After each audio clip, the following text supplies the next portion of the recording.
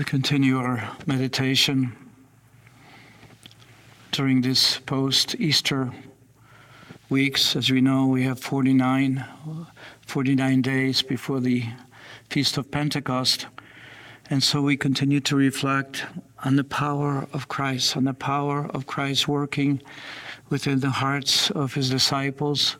But not only that, but we see also the power of Christ, which is given to us. And here we have in the first reading, there's the difficulty of taking care of the widows and orphans, widows especially, since they had no means of subsistence. So there's a desire on the part of the disciples of our Lord to take care of them, to take care of their physical needs, of their emotional needs. The sign of being a Christian is a sign of taking care of those who are in need, whatever needs they may be. And so what we have here today in the Christian community, those Jewish people who were of Hellenic or Hellenistic or Greek background, so they could have been from Alexandria, from other Greek cities. The widows seem to be neglected, and the widows of the Hebrew, those who are from Palestine, they seem to be taken care of better. And yet, yes, there's a need to provide care for both, for all those who are in need. And yet, we see here as the disciples reflect on what they need to do. Should they get more involved with taking care of the needs of those who are concrete needs of the people, especially the widows, and those who are in need of some assistance? Or what is their role? It's a reflection, it's a deeper reflection today. And so the disciples of our Lord, they take it into prayer, and they realize that the most important thing they can do is to pray and also to minister the word of God, which means proclaim, is a kerygma, proclamation. And so they choose those that would be specifically given the responsibility of helping others, and that is the diaconia, the ministry of service. The deacons who were chosen, it's a special type of ministry of service, of Christian love. And the disciples who were not able to do physical activity of service, they have to focus on that which they were called to do. And so we know within the Christian community there are varieties of ministries, and there are a variety of ministries given by the Holy Spirit to us. Part of the ministry is obviously priestly ministry, those who consecrate the bread into becoming body of Christ, those who are prophetic ministry, those who are proclaiming Christ, the evangelists who are able to proclaim Christ, also those who in any way assist others in the various types of works of love, works of mercy. And part of that, for us here is not only our community has both the gift of the gift, the Holy Spirit's gift of priesthood, but also religious life, brotherhood. All those are ministries that the Lord gives to us in order to proclaim. It is sometimes through the works that we do, sometimes the things that we teach or preach or witness to, those things that actually lead people to Christ and to assist them in their needs. And so one of the elements of this ministry is also being a helper. And this is why we have formed, so many years ago, it's going to be more like 70 years ago plus, of forming people known as helpers, those who assist who assist in proclamation, or those who assist in providing service or care for others. So the Association of Marian Helpers being one of those that have received a special charism of being helper. It's a gift of the Holy Spirit. But why is the first reading important for us? Is because it focuses on two things. One, the importance of prayer. The importance of prayer, that we have time to pray. Obviously, forms of different prayer. Could be meditative, could be reflective, could be just it could be persevering, novenas, all kinds of things, but also entering into a spirit of prayer, entering into a continuous dialogue with the Lord. That is one form of prayer which actually deepens our relationship with the Lord. Then it's the ministry. The second aspect is the ministry of the Word, which means proclamation, teaching, guiding, writing, doing media things which help people to come to know the Word of God, come to know God Himself. God is revealed through the Old Testament, through the prophets. God is revealed above all through His Son. Is the fullness of revelation that comes through His Son, and the importance of proclamation, of teaching, guiding others in the knowledge of Christ. Because as we know, we live in a world where we have advertising industry, we have all kinds of philosophies, ideologies being continuously poured upon us from so many media ways, movies, whatever it is that we see. Everything is pounding upon us and trying to imbue us with things which are not exactly of God, as we know. Yes, there's some good that's there, but also a lot of things which are actually distracting us or pulling us away from the Lord, or making us even question His existence or question His love and mercy. You see, that's why we have to enter into spirit of meditative reading of Scripture, and also those who are teaching others to do so. And then finally, the third dimension is taking care of those who are in need. Taking care of those who are in need, whether widows, orphans, all those people who, our brothers and sisters who are in need of some form of assistance, material assistance, spiritual assistance, maybe also emotional assistance, because there are people who are struggling right now. They're struggling if, this pandemic, is isolation created within so many people, this type of feeling of alienation, feeling of not being cared for, rejection sometimes because people do not contact one another. And so that the importance of reaching out, being there for one another. But there's another dimension that we speak of today, is the Lord Himself through the gospel. Lord, let your mercy be upon us as we place our trust in you. As we read the antiphon for the responsorial psalm. Why is the gospel important to us today? Well, first of all, John's gospel. We have this. Yesterday we had the miraculous multiplication of loaves and fish. So we have the Lord using His divine power to help people to be nourished, to be fed.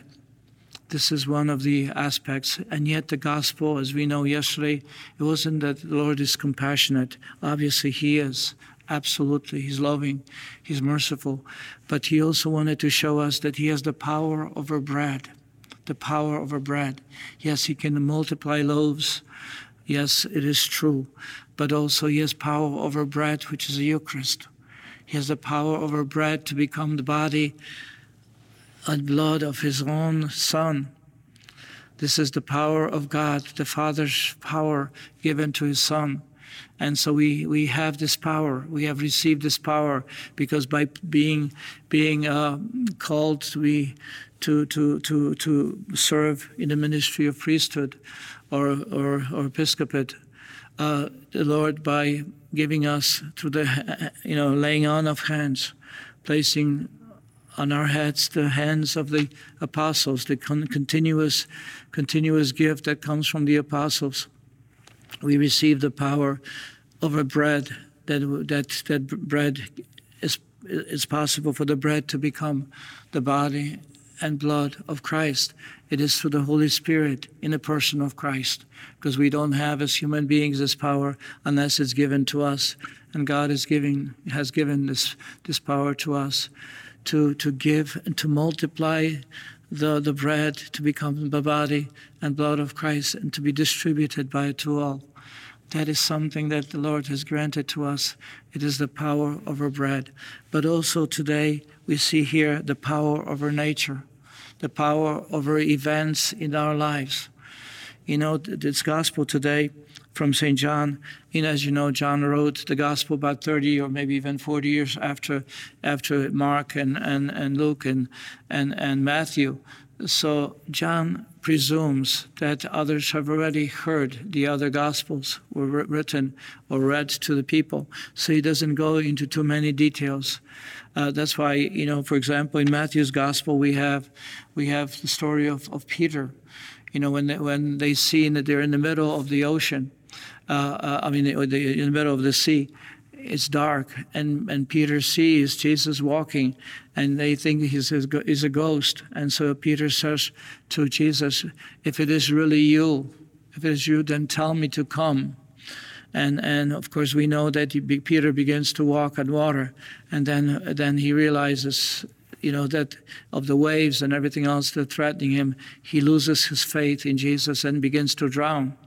So those are the elements which are in Mark's gospel, in Matthew's gospel, St. Luke's gospel. We have the story, and as the story is narrated.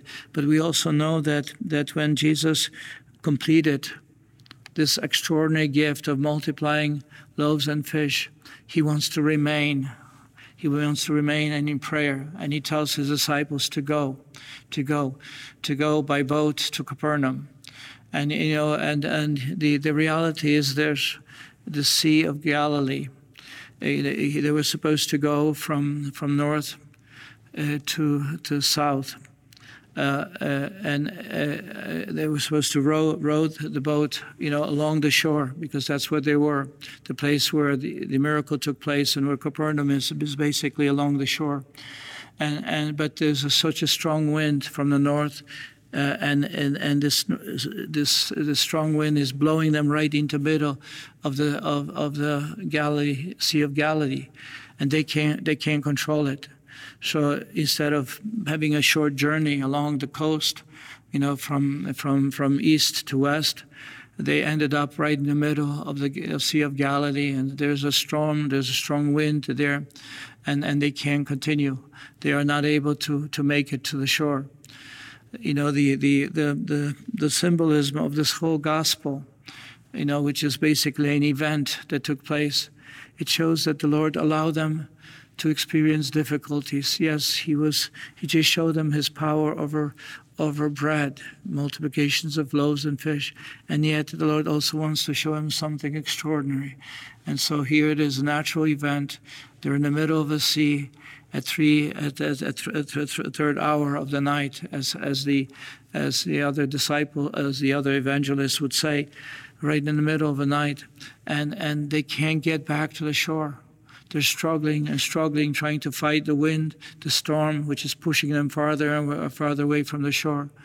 And the power of this gospel, it shows that the Lord allows us to experience the difficulties, the events, allows us to experience the difficulties of life, whether sufferings or illness or death even.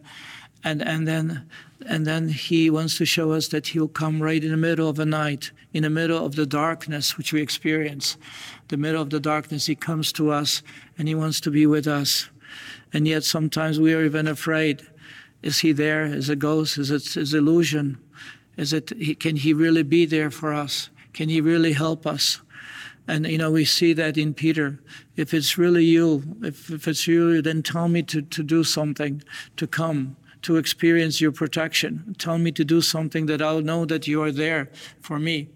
And so here it is. And yet even Peter, who is able to do extraordinary things, right, when the Lord says, come, trust, place your confidence in me, place your trust in me. So Peter begins to walk, and yet he begins, then at a certain moment he loses his trust and he begins to drown again, because the events of life sometimes are extremely difficult, the emotional, the depressions, the fears, worries about our families, fears, worries due to sickness or even death, like a death of a young man, as we had the funeral yesterday. We see so many things which overwhelm us, and yet the Lord is asking us, I am there for you. I want to come right into the midst of your darkness and your difficulties. Now be there for you. And we know that this is the case. How many times I tell people who have incredible difficulties, sometimes at work, sometimes with coworkers, sometimes with situations which are seemingly so overwhelming. The anxiety overwhelms them.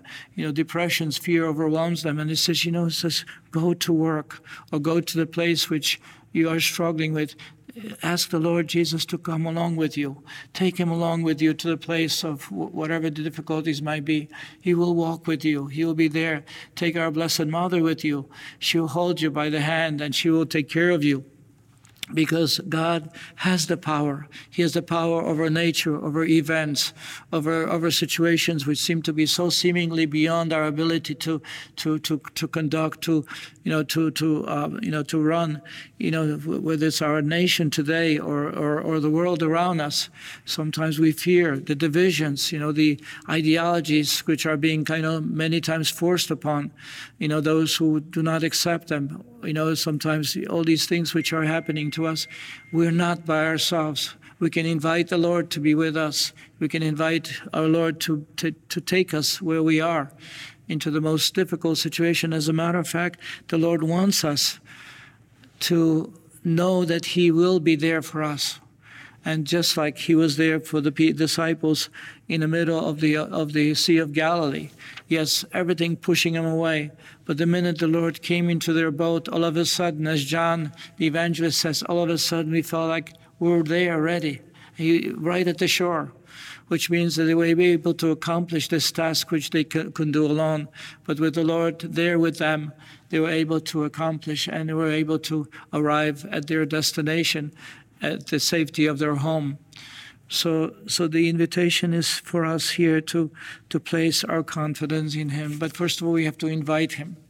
We have to invite him to be with us.